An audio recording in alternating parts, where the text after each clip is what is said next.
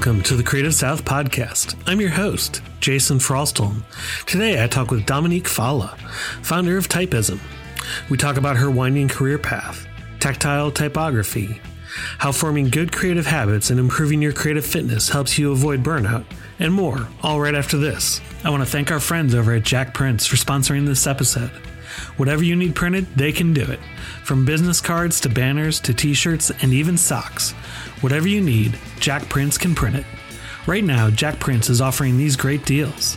Business cards as low as $33. Custom banners starting at $23. 25% off all over printed shirts and socks. Jack Prints makes great, affordable stuff for designers like you and I. They focus on quality and customer service and have been loyal Creative South sponsors for years. Why not pick them next time you need stickers, banners, or pocket notebooks printed? Plus, Jack Prints is giving Creative South podcast listeners 25% off all orders over $25 when you use promo code CreateSouth17 at checkout. Visit jackprints.com for your next order of stickers, prints, or whatever you need today. We all secretly, and some of us openly, know that we have a deep love for stickers. Whenever we go to Creative South, we come home with a massive sticker haul and we feel like kids again.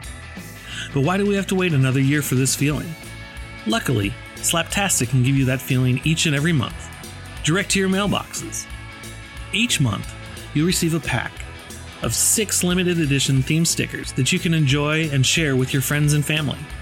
Head on over to www.slaptastic.com/CS17 and sign up today with a special offer just for you. We've gone through and streamlined the Creative South Podcast Patreon page, cleaning out the excess and making it easier for you to support us. With options starting at just $1 per month, you can help support the podcast and even wind up with some cool Creative South Podcast swag. Every dollar helps cover hosting costs, upgrade equipment, and keep the podcast going. When you become a Creative South patron, you'll get access to exciting Creative South news before anyone else, Creative South podcast stickers and t-shirts. So, please help support the podcast and become a patron over at patreon.com/Creative South.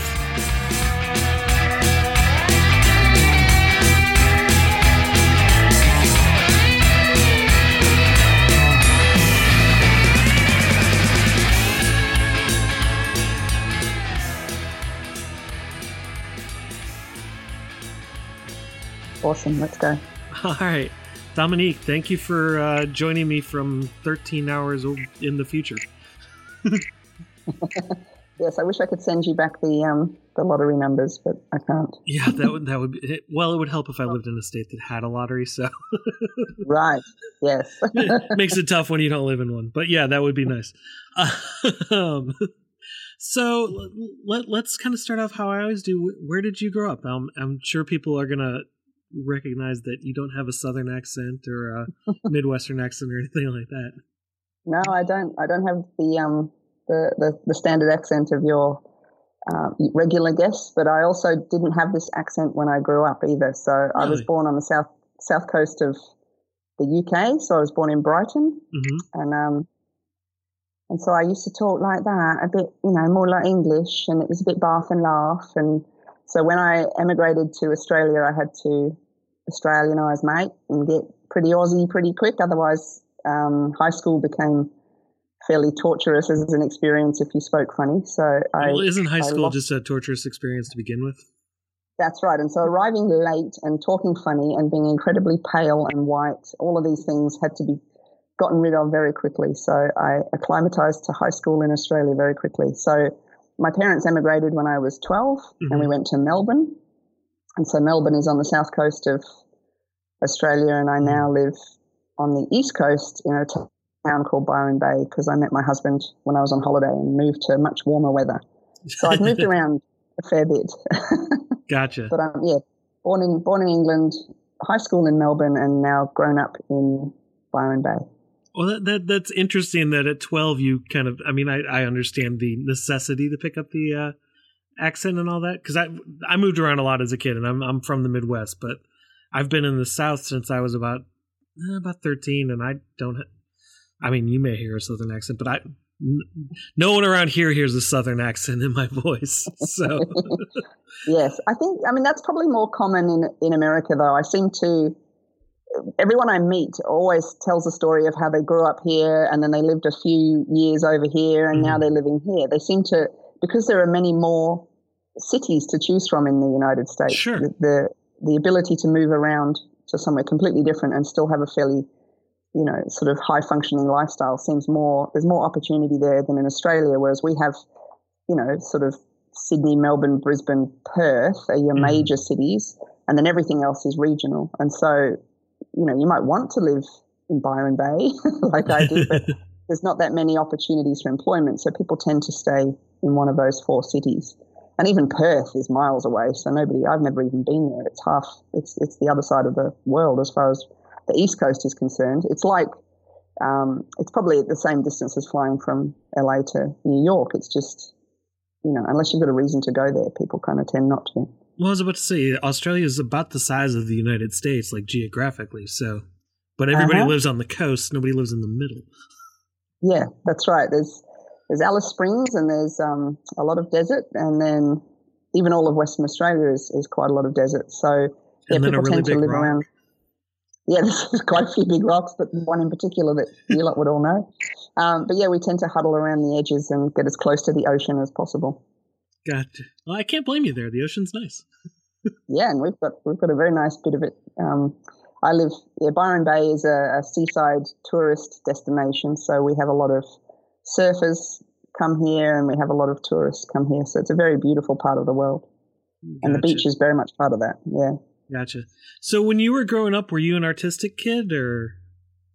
Yep, I attribute a lot of what I do to the fact I was an only child. So my parents had one kid, and so I had to spend a lot of time entertaining myself because, from what I understand, I talk to people and, they spend most of their time trying to get away from their siblings or throw things at them or blame them for something or, that would be my experience. have wars and battles and fights and build tree forts. And, there was a lot of, everyone I speak to has a rough and tumble, outdoorsy, love-hate relationship with their siblings. And I didn't have any of that. So it was just me entertaining myself. And so craft and art and drawing were very much ways that I would do that. I liked horse riding and getting outside as well, but most of the time I entertained myself by making things. And so my grandparents and my parents would kind of encourage this. So they would get me craft materials and they would buy me books on how to make things. And so I would work my way through those craft books and learn all the different skills. So at the time I might not have known that it was, might have led to a career. It certainly was just a way to entertain myself. Well, not a lot of 12-year-olds are thinking of their career. Well, no, these days they do. I know, yeah. Talking to someone and they were saying they were speaking to a 12-year-old dancer who was concerned that they weren't going to be able to make any money dancing. I'm like, holy moly, that's not what you should be thinking when you're 12. You should be just dancing. And yeah, I think it's a different world. But no, maybe when I was 12, definitely not. It was just about having fun. True. I'm concerned for my kids because they have been stuck on these same career paths since they were 3. So one wants to be that might be one wants to be a paleontologist, but shows no interest in dinosaurs really. Like bird. Sounds good on the business card. And the other one wants to be a race car driver. Oh, don't we all? That's definitely one of my career paths that I didn't follow but should have. Yeah, no, it's funny. I sort of spoke about that in my Creative South talk. Was about the fact that I wanted to be a vet or a geologist or an astronaut until I worked out what that actually meant. You have to spend your day doing, and it didn't sound like any fun at all. I don't know. Astronaut still sounds fun to me. Yeah, no, the whole not breathing thing worries me, especially with all these movies like Gravity and things where, it's all about just asphyxiation. I don't want to get out there and run out of things to breathe, so I'll stay down here. I can understand that, yeah. So when you were going through school, were you taking art classes as well, or were you just kind of, self-taught on your own? Like when you were going through like high school and stuff like that? Yeah, I had a strange high school experience because I actually got quite a serious spinal condition. And so I spent that middle school year when you're 15, 14, 15, I spent sort of in hospital and in recovery.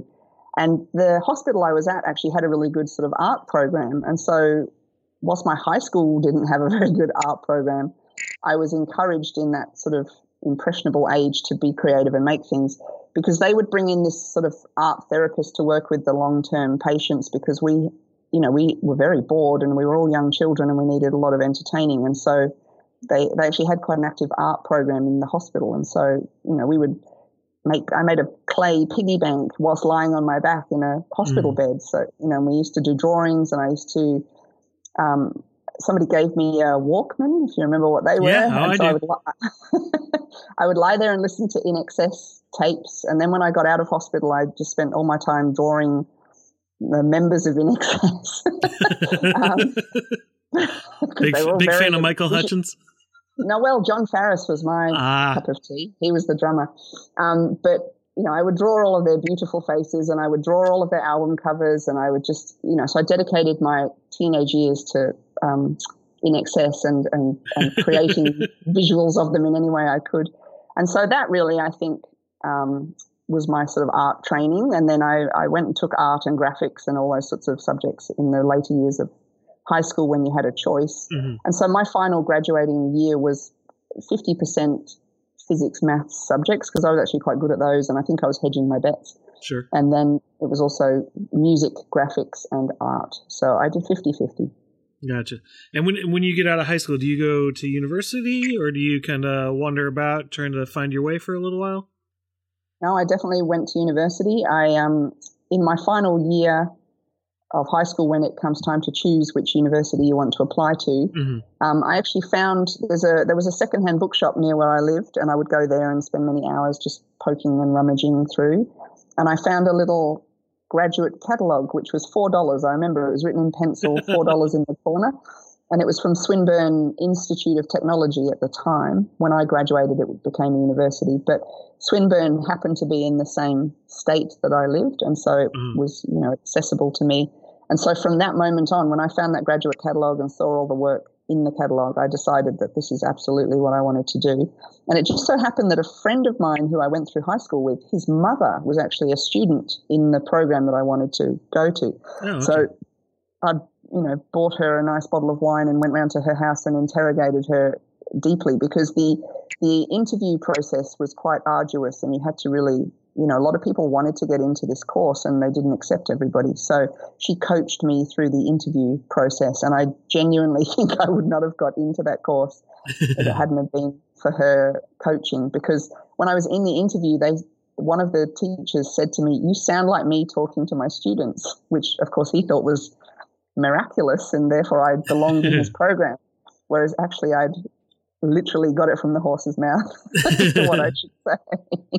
And so, I got in and I did 4 years of graphic design training at Swinburne University in Melbourne. It was back then it was free. These days the universities are paid for by government loans, much like the States. But I was one of the final years to go through where it was a kind of entry and acceptance, and then they sort of would whittle down the numbers.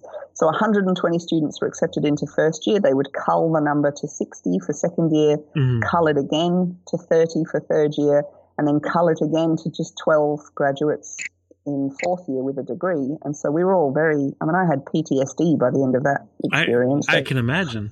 It was every year you would wait for that axe to swing if you weren't in the top group. So what happens if you don't make the cut? Do you basically switch majors? And no, you go and work in retail. Goodbye. Thanks for trying. Yeah, it was pretty stressful, and some really good students, but if we can only accept 30 into third year and you're the 32nd, you might be a pretty good student. And these days you would have no problem going on and being a graphic design graduate, but just the structure of the program was such that because they were fully funded places, they had to get rid of the numbers just to keep the government or keep profitable, I guess. So, sure. And their reputation was very much that they produced the best graduates. So the university did the vetting, and so it meant that industry just would literally employ whoever survived that process because they'd been pre-tested by the university themselves. Whereas these days it's, we'll accept 120 students and we graduate 120 students. It's a much easier route through university, but then obviously the bloodthirstiness begins when you're a graduate. You're having to fight for the jobs, whereas I didn't have that experience. We had to fight for the university degree.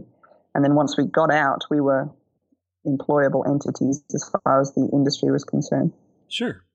So you get out of college. What do you do then?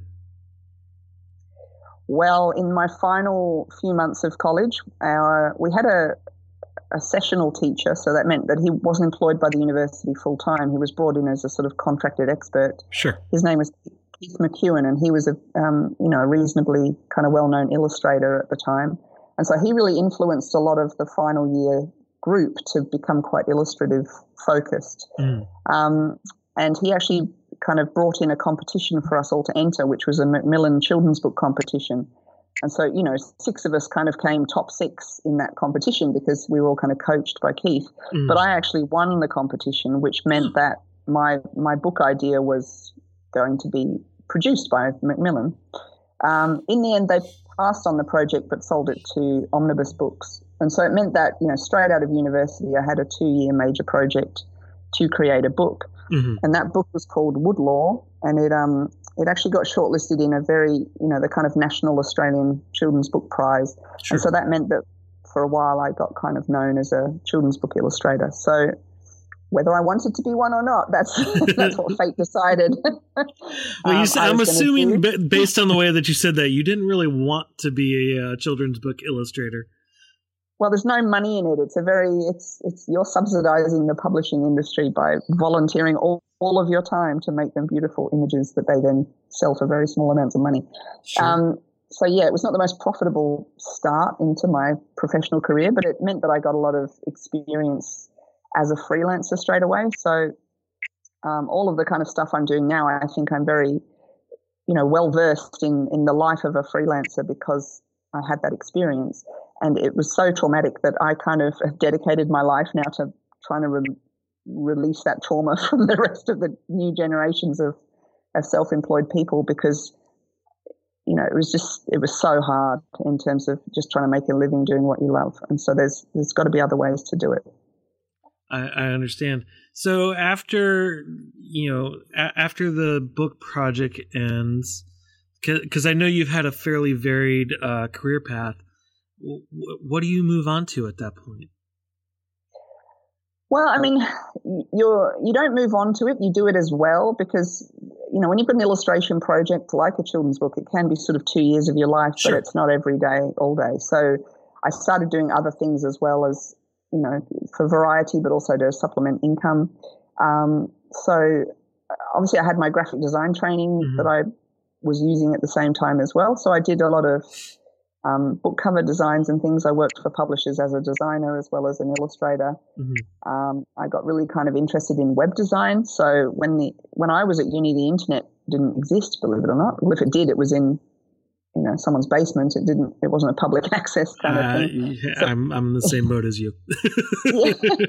So, and technologies were very new. We only got Mac computers into the university in the final year. So luckily for me, my dad has always been very computer focused, and he had a Commodore PET in the 70s, and geez. He was really into museum piece. And so I used to code BASIC for him.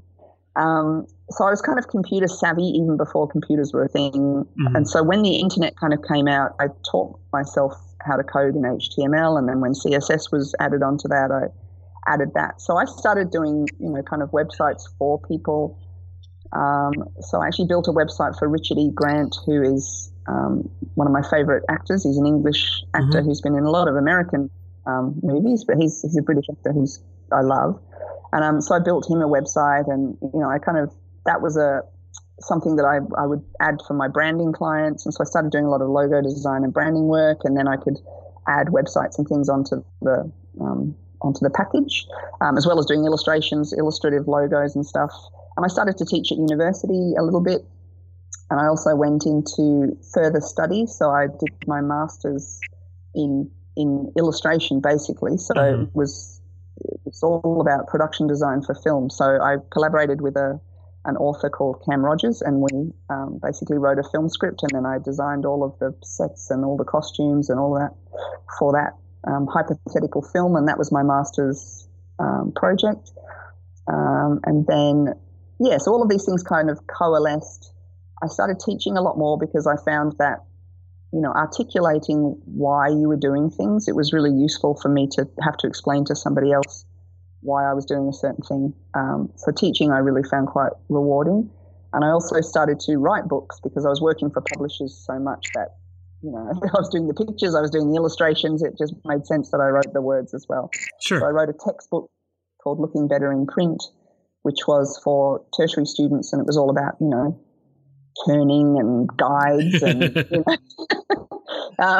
just in the early days of InDesign, kind of how to lay things out on the computer and how to integrate sort of typography and illustration with your graphic design. So all the avenues I pursued all kind of didn't make sense at the time, but then a little while later down the path, you'd sort of say, oh, now that's why I can do this part and this part. Mm-hmm. It makes me quite unique because no one else has that sort of particular set of skills or experiences. How did you start piecing those puzzle pieces together for you?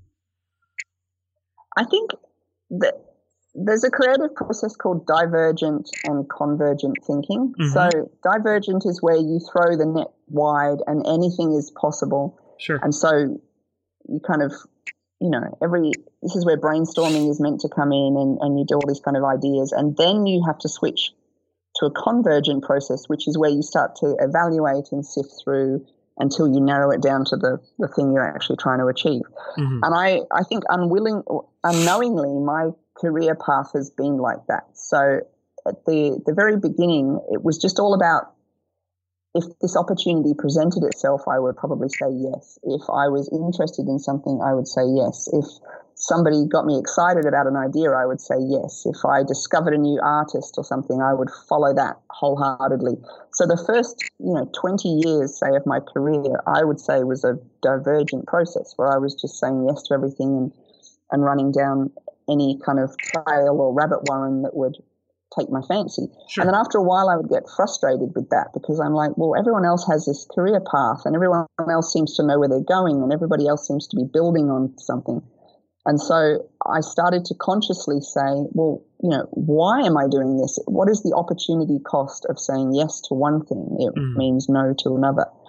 And it's something I still struggle with, that I just overcommit and say yes to too many things. And I have to keep bringing it back to, yes, there are 1,000 wonderful ideas or wonderful things you could do, but there's got to be some sort of guiding principle that gets you to say yes or no, not just whether it sounds good. Sure.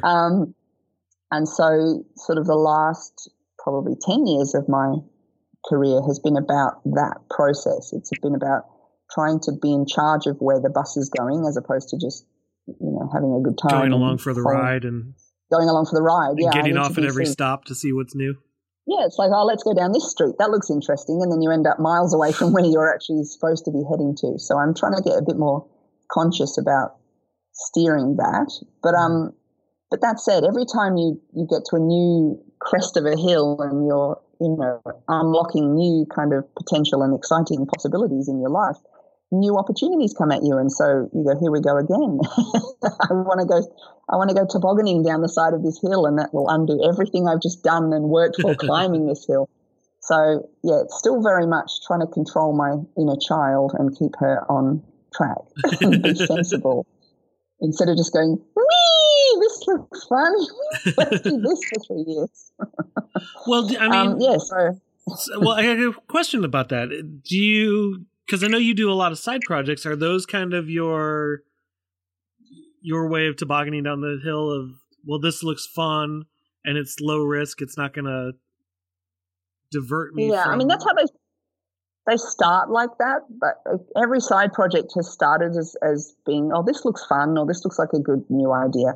But fairly quickly, I'm now having to say, you either give this your everything or you give it your nothing. And there's quite a few things I've had to put on the back burner that are very painful for me to just ignore.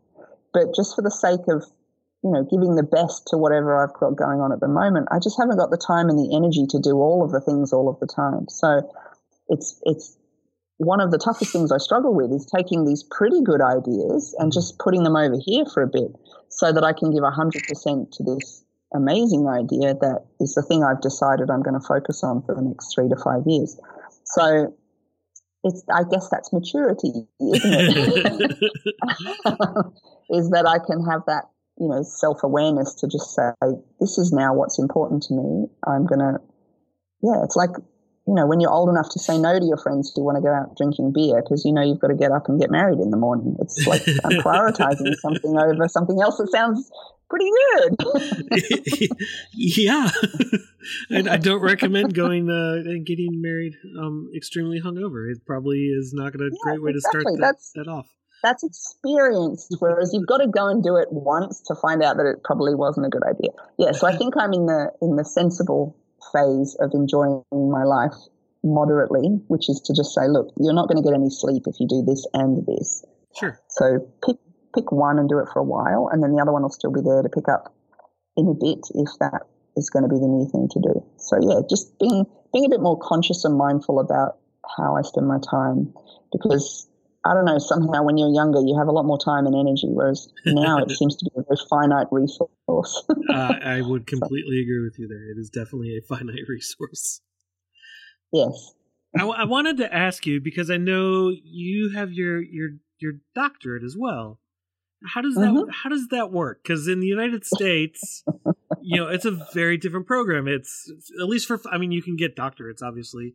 And I think there are a few universities that have PhDs in fine arts and things like that, but very few, and they're kind of theoretical degrees. And people can't see me doing air quotes, so I don't know why I just did that. You can see me.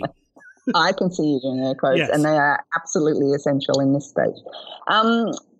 No, I'm unusual. I mean, PhDs are very much, as you say, they're theoretical. It's all about finding new knowledge and then synthesizing that into some 70,000 word document that maybe 4 people will ever read. That model is the same here. But we have a couple of programs that are known as professional doctorates. And so they are run by art colleges. So the one I went to was Griffith University in Queensland. Mm-hmm.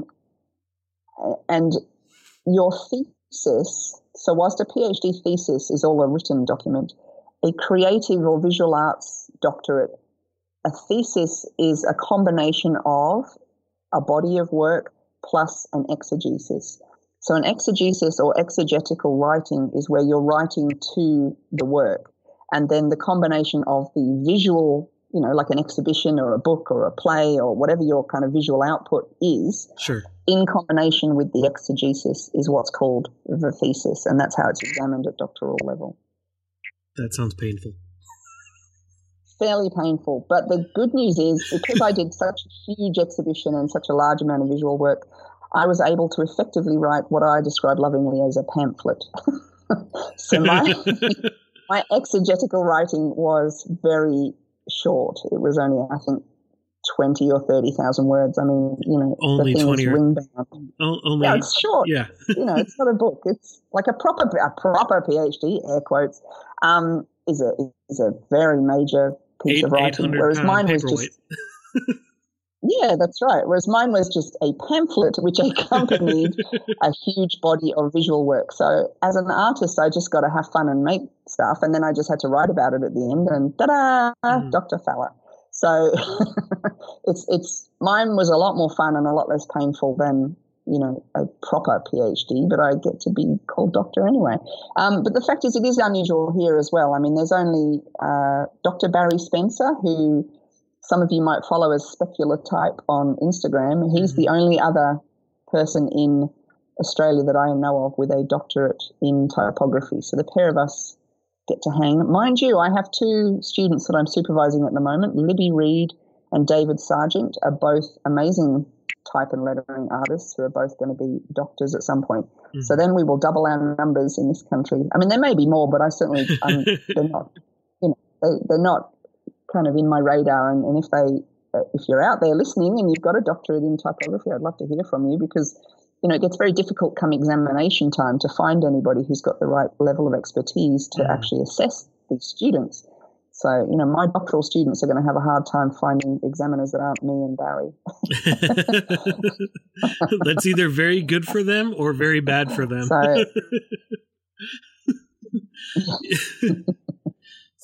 So while you're working on your doctorate, it's if I remember correctly, that's when you kind of started on the tactile typography stuff with that. Absolutely.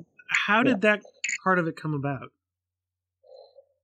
Well, one of those good ideas that I was talking about that I've had to put in on the back burner was my initial PhD project. So I wanted to do creativity research, and it was all about, how do people maintain a creative practice when they're too busy and all these kinds of things. So that was my project initially, and I actually got 2 years down the track on that project, and then I had a meeting with the sort of head academic at the time in charge of all the research students. And he saw what I'd written so far, and I was getting ready for a process called confirmation. So confirmation is like a partway check-in throughout your process to make sure that you're on track, and you actually have to do a presentation in front of a fairly stern, tough audience, who are very rigorous and check that you're on track. And so I was about to do this process, and he called me into his office, and he was just like, this is not, because there was a foundation in education needed and there was a foundation in psychology needed for this project. He said that unless you're prepared to do an undergrad in education and an undergrad in psychology, there's no way you can continue with this project as your PhD research.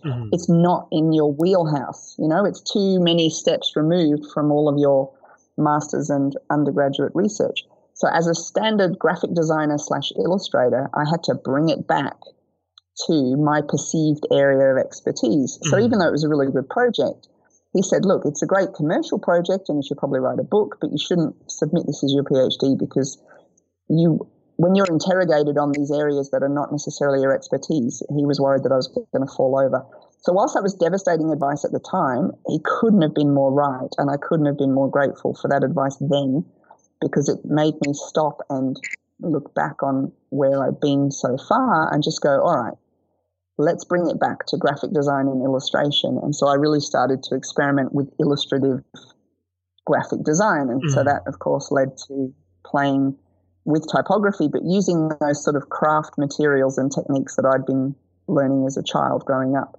So that was when everything came kind of full circle, and every little side road and wandering off the beaten track that I'd ever done to this point, it all started to kind of come together into a cohesive project. And the whole point of PhD research is you're meant to go into uncharted territory. You're meant to go and find a niche that nobody has covered already. So master's, honours, you can kind of do similar projects, but PhD, you've got to go out there and pioneer. And so I really had to look long and hard to find something that people hadn't already gone through. And so tactile typography, I actually Googled it at the time that I kind of came up with the terminology, and it just didn't exist on the internet. Nobody had used that term at all. And, thankfully, because my work has become fairly widely spread, people are now starting to use that terminology. So if you Google tactile typography or look up the tag on Instagram, you'll see that other artists and practitioners are now starting to do a similar type of work. And so it's, that's really gratifying from a PhD point of view, because that's what you're supposed to do. You're supposed to pave the way, start a new thing, and then having other people adopt and take up that new thing is, it's a really kind of a rewarding process.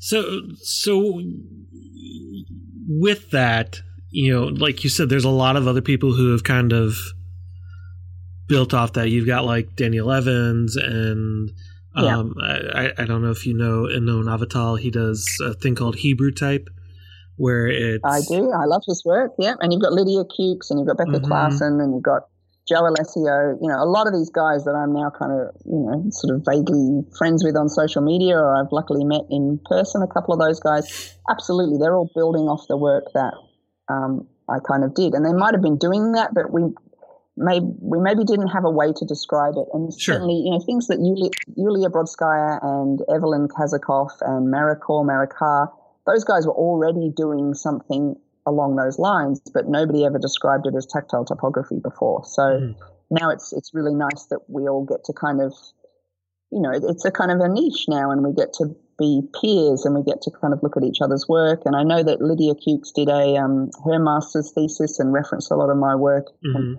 she really said that it helped validate the stuff that she was doing in an academic sense, as well as it being something that, we're all getting employed to do. So Becca Clarson's work, she's got an agent and she's doing amazing stuff now. And so, you know, that as just a collective group of artists is just so rewarding. And I'm really proud to be a part of that. That's a really enjoyable end result that I had no idea would be, you know, an outcome of this process. But certainly for me, it just was about exploring with the materials. And so it's only just been fate that has hit upon the fact that the string and nails thing that I do is very popular. So a lot of people have requested that, and that's formed a major part of my commercial work now. But the initial thing for me was just, I love typography and I love craft materials. You know, I mean, who doesn't love a good crafternoon?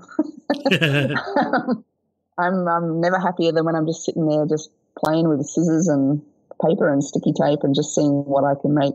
And so, you know, the fact that I've been able to turn this into a commercial enterprise and that, you know, traditional graphic design is benefiting from the addition of making things out of tactile materials now, that's been just such a really lovely outcome of this process. Yeah. So, you know, one of the things I know, and I wasn't able to catch all of your talk at Creative South, but, you know, kind of the theme of it was, this is what I do. This isn't what defines me. You know, for a lot of artists and a lot of designers and all, they have a hard time separating that. How were you able to kind of separate those two things? Well, I guess, I mean, if you know from a 3-year-old that you want to be a paleontologist and you're going to devote your life to being a paleontologist, then that becomes your identity because that's the one thing you do. I mean, I say that about child prodigy, you know, violinists or something. They just, or if you're a swimmer or something, you start as a kid, you don't know life without being this thing that defines you. So there's the group of people that, you know, they know what they want to be from 3. They do that all the way through. They become the world's leading expert at that thing. There's no way they can separate their identity from that thing. They are a violinist or whatever it is. But for those of us that are creative and confused, and that I fall into that category. There you go. Most of the people I know fall into that category. Is that we are working it out as we go, and so because that thing changes, or because you no longer, you know, I no longer call myself an illustrator, even though I was an illustrator commercially and professionally for 13 years. I don't illustrate anymore. So to be defined by something that you then stop doing is quite, you know, it can be quite damaging to your psyche because who am I? All of a sudden I don't exist. Sure. And so, you know, finding a way to separate who you are from what you do, I think is actually essential. Otherwise you're not going to want to give up something, even though it's probably done its time. You know, it might be time to let that thing go, but it's much harder to do that if it's inexorably linked with who you are. And so I think it all comes down to a creative identity. So in the end, you can describe yourself as a creative person who is currently engaged in these particular outputs. But if you're too wedded to what those outputs are, if that's a descriptor of who you are, then that's a real issue. I heard there's been some research that fascinates me about men in particular, that when they have a you know, if they have a career path that defines them and then they retire, apparently they actually die quite quickly because, you know, if you're just a guy you're an old guy on a beach and you used to be CEO of a particular company or whatever, and that was your definition, when that stops, you stop. And whereas they say that a lot of, you know, women in particular, because they're busy and they're a grandmother and they do this and they do that, if they retire from their job, then it's just one less thing that they're doing and they can devote more time to the grandkids or whatever it is. But it's a real kind of, and I'm talking obviously traditional career paths. This is our grandparents' age when, you know, when the male would traditionally go and do a particular role that defined him, whereas the female tended to stay home and manage a bunch of stuff. And so it becomes, you know, an identity thing. Whereas now, obviously, those gender roles are mixed up and career paths are not guaranteed and there's no gold watch at the end of it. All of that stuff is changing. It means that, you know, from an identity point of view, we have to be much more sort of nimble and self-aware because you can't let that external thing define you. You have to define yourself, and then you have a series of activities that feed into that. Gotcha.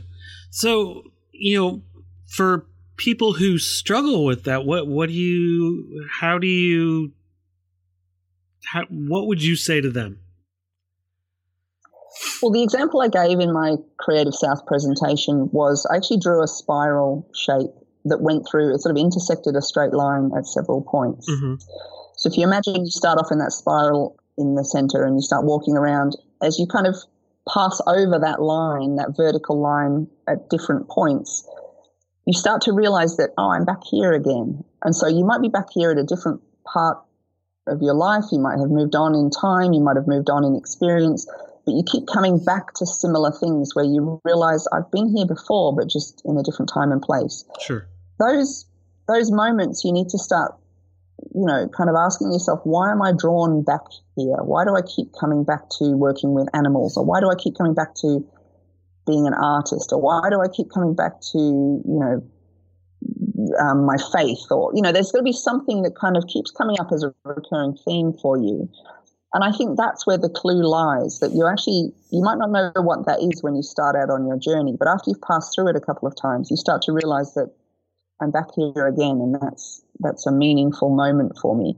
And so that is about that, picking up that thread of your life as you go through. And so Simon Sinek has written a book called Start With Why, mm-hmm. because there's, your career path, when you start thinking as a child and then a teenager and then you go to university, it's all about the what. Right. You're all about what am I going to do and what is my job title and what's going to make me money and how am I going to make money and how am I going to do that, and do I have to move town or state? Do I have to go to this university? It's all about the what and the how, and it's not about the why.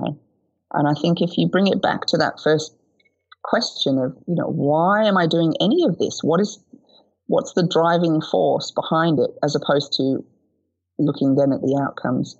And so I think if you don't know what your thread is now, you can turn around and look back at your life and start to see if there's any recurring themes or recurring kind of interests or recurring moments or driving factors, or looking at when you felt, most lit up, that you really were enjoying something and being pulled towards it as opposed to pushing yourself towards something.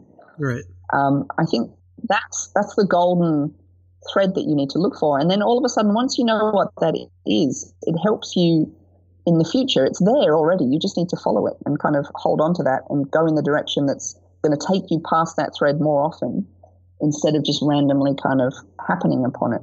Sure.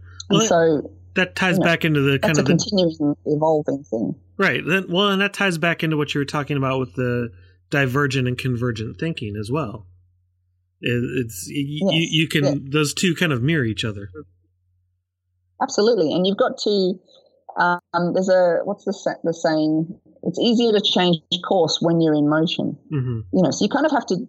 You don't know what the answer is at the beginning, but you've just got to go in the direction that seems most logical to you at the time. And so those first steps might be 20 years long, where you're just like going in a direction because you don't know what else to do. But you've got to just start moving. And then you can start to change course and change direction and pivot and look at, going left didn't work, but going right does, metaphorically. So it's all about starting moving and then just changing course as you go. And then you'll start to realize patterns that are forming, things that are working, things that don't work. And so for some people, they work that out very quickly. And for others, me, I'm only just working it out now. And it's so rewarding when you do that, because it makes you realize that some of the things that you might have thought were a waste of time actually make a lot more sense in hindsight. You've got to kind of go through them to realize what the lessons were that they were teaching you. Right.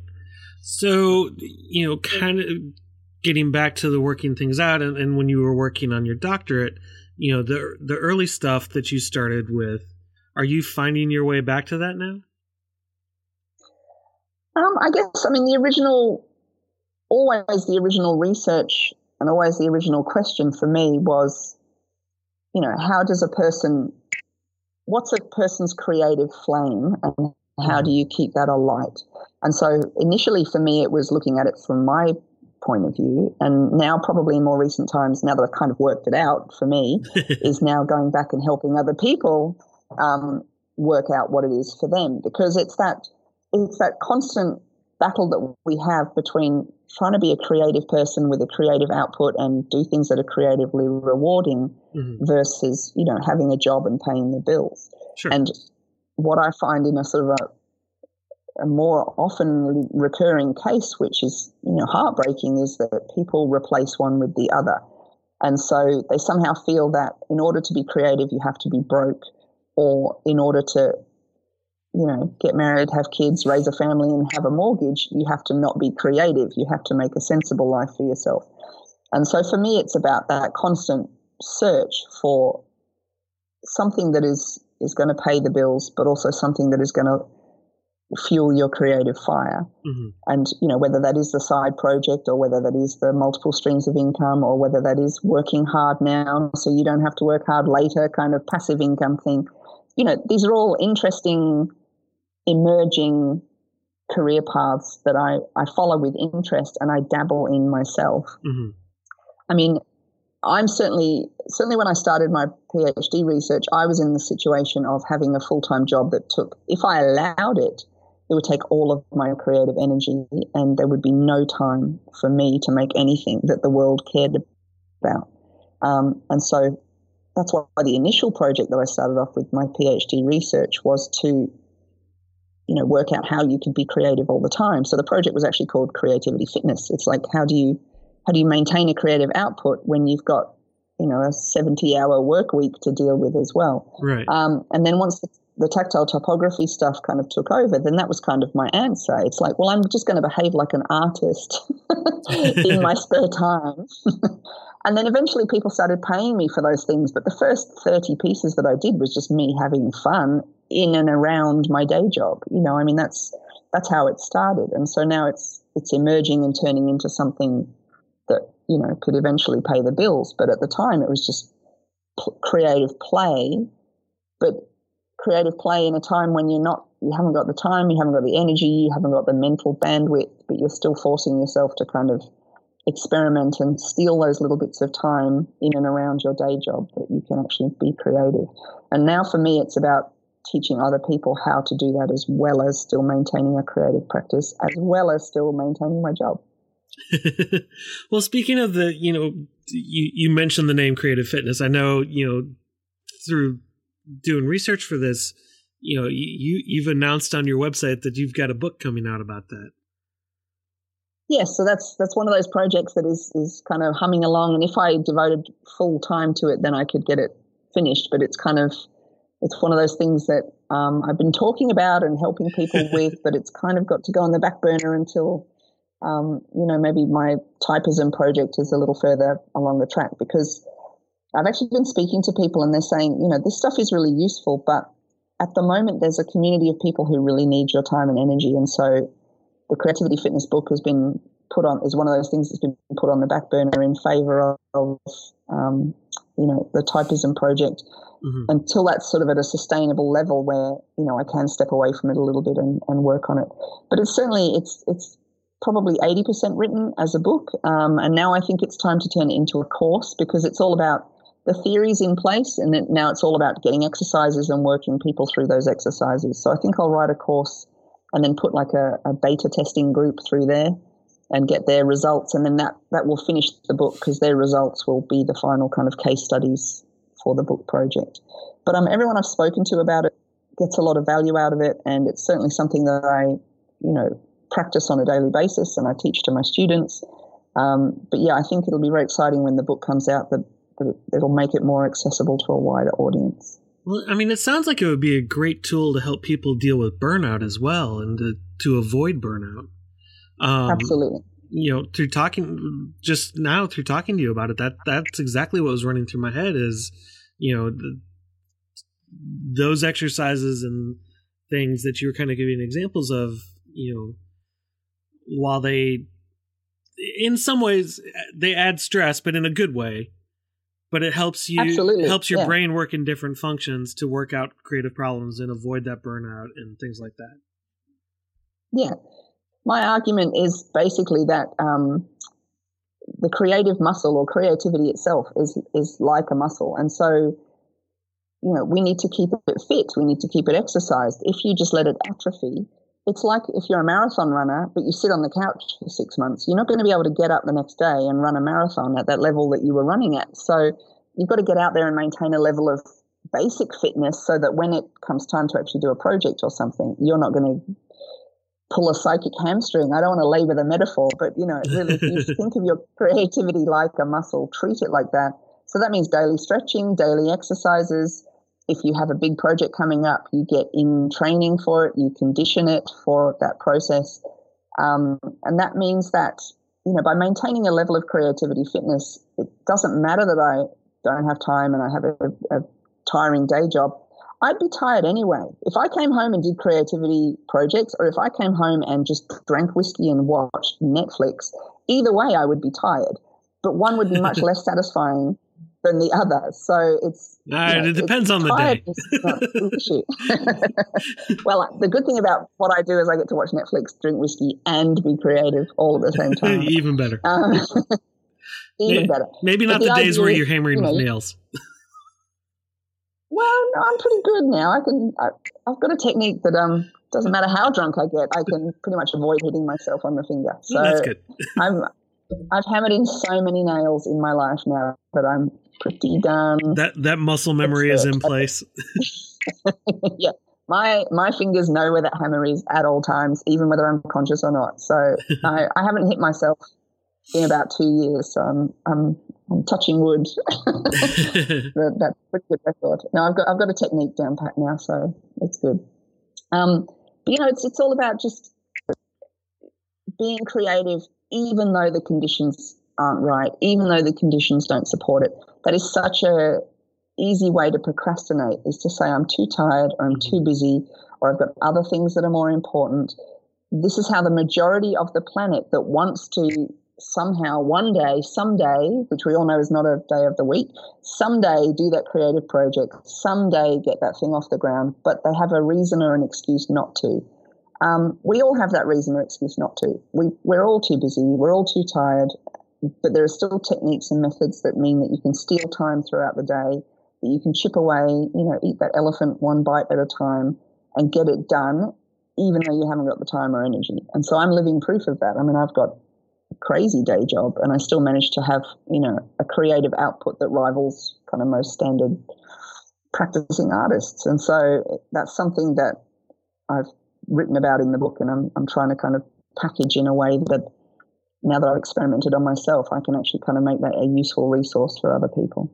How do you find that time? How do you make time to do all these little things? And, you've got a husband and all that stuff as well. Yes, Sundays are his day. We get to do what he wants on a Sunday. We talk about finding time as if it's there. Well, I mean, everybody has the same 24 hours. To look for it. That's right. We all have the same time as Beyonce. My argument is that you can't find it. You have to steal it. And so I lie and cheat my way through the day, and I steal that time back from everybody who's trying to steal it from me. So my first example is that in the mornings, we all drink coffee, right? You either drink coffee or you have tea, or you have some kind of morning ritual that involves some kind of, consuming food or liquid. And so for me, it's coffee. And so the amount of time that it takes to go to the coffee shop, order the coffee, have the coffee made, sit there and drink it, that for me is a sacred ritual. And it takes about 20 minutes. And it doesn't matter where it happens. I stop off at the worst, dingiest little truck stops on my way to work sometimes. I don't care. It doesn't have to be as beautiful as Iron Bank in Columbus, Georgia, or wherever it is that we, these beautiful coffee shops, the beautiful, trendy, hipster coffee shops. All it has to be is somewhere that makes me coffee. And then I have my notebook with me at all times. And so that sacred ritual of getting the coffee in the morning is when I do my morning pages. Mm-hmm. And so that's a tool or a technique that Julia Cameron writes about in her book, The Artist's Way. And it's basically where you do a brain dump. So all of the chatter, monkey mind stuff that gets in the way and stops you being clear, focused, and productive. I just dump that out onto the page every morning. So that 20-minute process clears out my brain. And that also builds up creativity fitness, because it means that I get to write 1,000 words every morning. And so it means that writing becomes a lot more easy because you've got that muscle memory, as you say, and you're able to just kind of, not procrastinate and worry about it and think about what you're doing. Just do it. It's just a ritual. It's a habit. And then throughout the day, I try at least on 2 to 3 other occasions to steal more time. So in my day job, I have 4 people looking at my calendar. Can you believe this? So I cannot. I haven't got much wiggle room. But, if there's a meeting and I've got it scheduled for an hour and it finishes half an hour early, instead of going back to work half an hour early, then I look at that as, God-given time. I say, thank you, universe, for giving me the spare 30 minutes. And then I have a creative project that's on the go, and I'll break it down into 20-minute increments. And so it means that, I've got 20 minutes spare here. This is where I get to do point A. And then it might be that, I go and meet my husband after work and he's going to go to the hairdressers or something like that. So I get to sit for 20 minutes and wait whilst he's getting his hair cut. Mm-hmm. That's the next point on my creative list. And then it might be that I do some more stuff. I might stop off at a coffee shop on the way home, or I might just do some stuff. It's very dangerous when I get home, though. The couch is very appealing. So I have to make sure that, I've kind of chipped off a couple of to-do list items on that major project. But yeah, if you try and find enough time to get a major project done, you will never do it. Whereas if you break a major project down into 27 20-minute tasks and then you carry them around in a notebook, I can easily knock off 3 20-minute sections in a day. And that means I've done an hour's work without anybody noticing on my creative project. And so by the end of the week, you can get at least 7 to 10 hours done on this big project. Whereas if you sort of wait for this perfect amount of time and the perfect scenario and the perfect situation where all your jobs are done and all the kids are out or asleep or whatever it is, and you're going to have magically the 7 hours clear on a Saturday to do this project, it never, ever, ever works that way. Everything always, conspires to disrupt it. So I've just given up on trying to have that perfect time to do the perfect project. I just shoehorn it into my busy day 20 minutes at a time, and stuff gets done. What's your advice for someone who's kind of let that muscle atrophy and the I don't know if you've heard the term couch to 5K before. No. So it's for, and I am not a subscriber of this, but it's for runners or people who want to get into running, but just have been inactive and kind of sedentary for a while. It's couch to a 5-kilometer race. So it's tiered workout to build yourself. Build yourself absolutely. up. Well, for me, it definitely would be habit stacking. So look at a ritual that you already do. So for a lot of parents, it might be that, 20-minute wait in the car to pick up the kids from school at the end of the day. I see a lot of rows of cars where parents are waiting.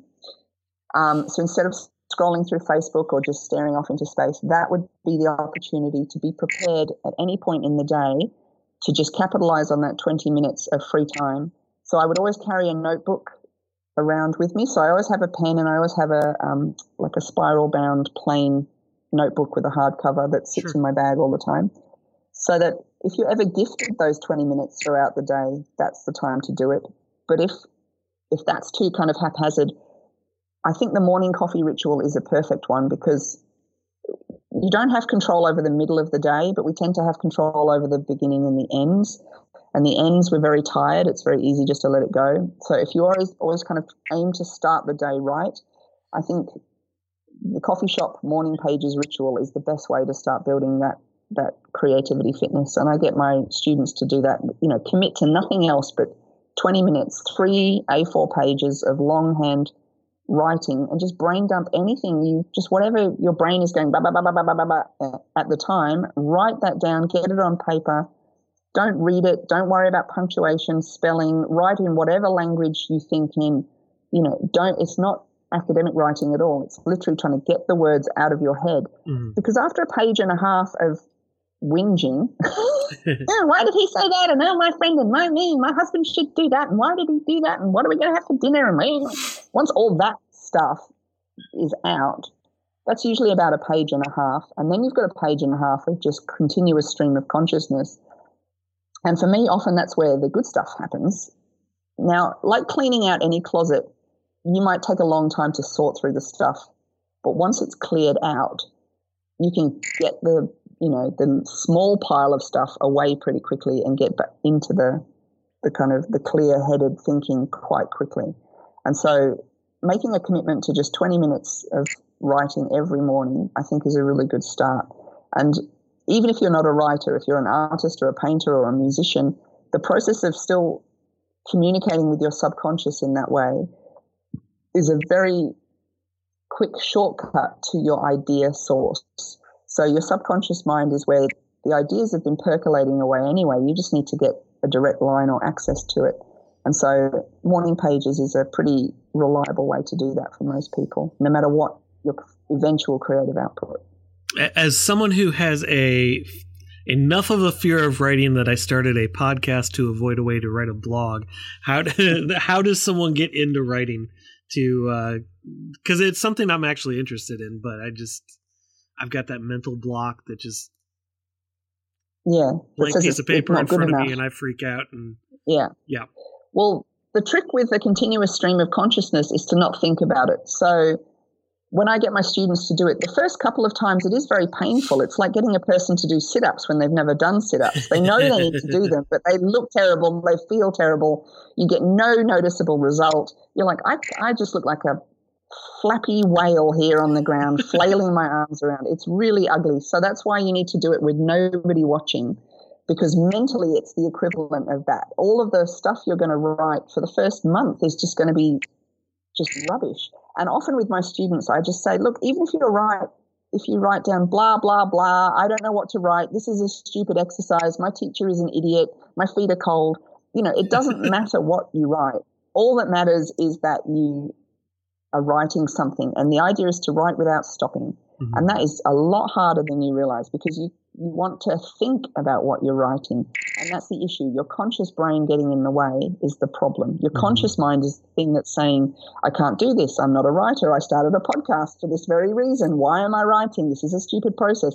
But literally once you've done that for a page and a half, you get sick of hearing it and you stop doing it. It's the best way to clear the sort of conscious mind, and then that gives you access to your subconscious mind. Mm-hmm. And the subconscious mind is there, and you think that you can think a way to a solution to a problem, but often when that solution to a problem just comes to you in the middle of the night, that's because you're finally quiet enough that your subconscious can say, right, you've stopped whinging, here's the thing I wanted to tell you.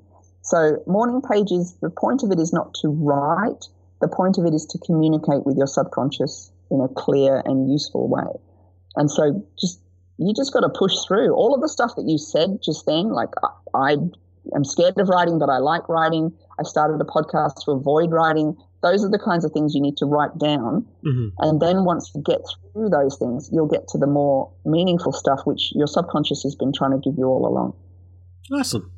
Well, we're kind of wrapping up our time here. What exciting is coming down the pike for you? Well, as I spoke about in my Creative South talk, the typism community is something that I've been building up slowly since 2013. We've had 2 conferences, and I've got a third one in the pipeline for October this year. So I'll start thinking about that very soon.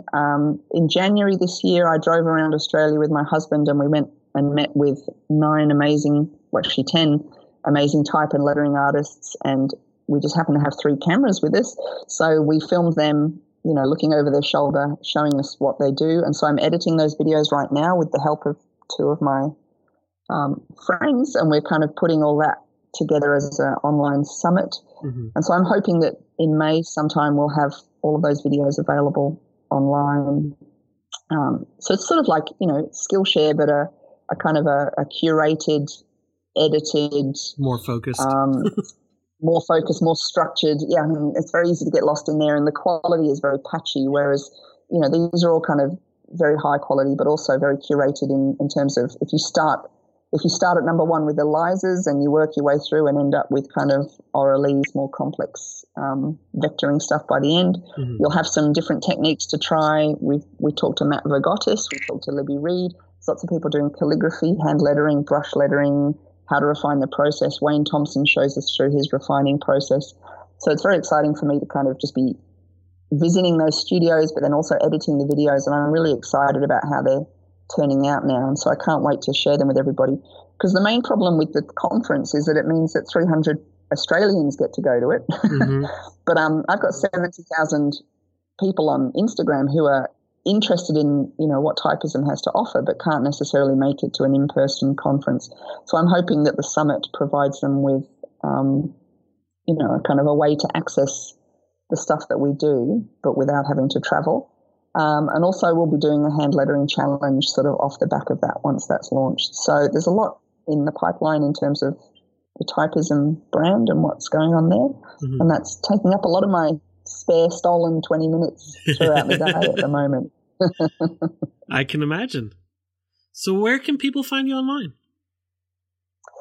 Well, I am Dominique_Falla on Instagram and Twitter, and also Typeism is, if you're in any way, shape or form interested in lettering, either digital or analog, if you get onto Instagram and follow along with what we're doing at Typeism, then you'll have a lot of inspiration and a lot of stuff going on. Awesome. Dominique, thank you so much for taking the time to chat with me.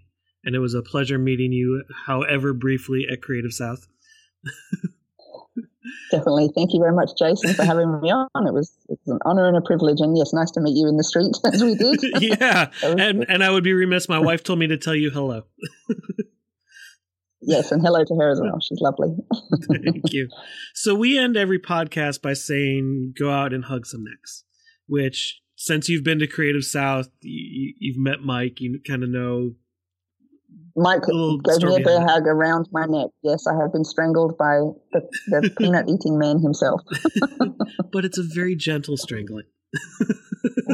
He's the most wonderful, gentle giant. I've met so many lovely, gentle giants at Creative South. I don't know what they feed you over there, but you guys are huge. The guys from the Master of One podcast, I think one of those guys was about 7'8". I don't know. He's actually 6'8". I asked. Wow, I'm That's Patrick. Shrinking. No, lots of gentle giants. I met Aaron Draplin as well. He's a big gentle giant. So there's a lot of amazing guys to meet at Creative South, and I hugged every single one of them. So it was a wonderful, wonderful event. I'm going to try my hardest to get back next year. I really am. Well, we look forward to seeing you then. Fantastic. Thank you, Jason. All right, thank you.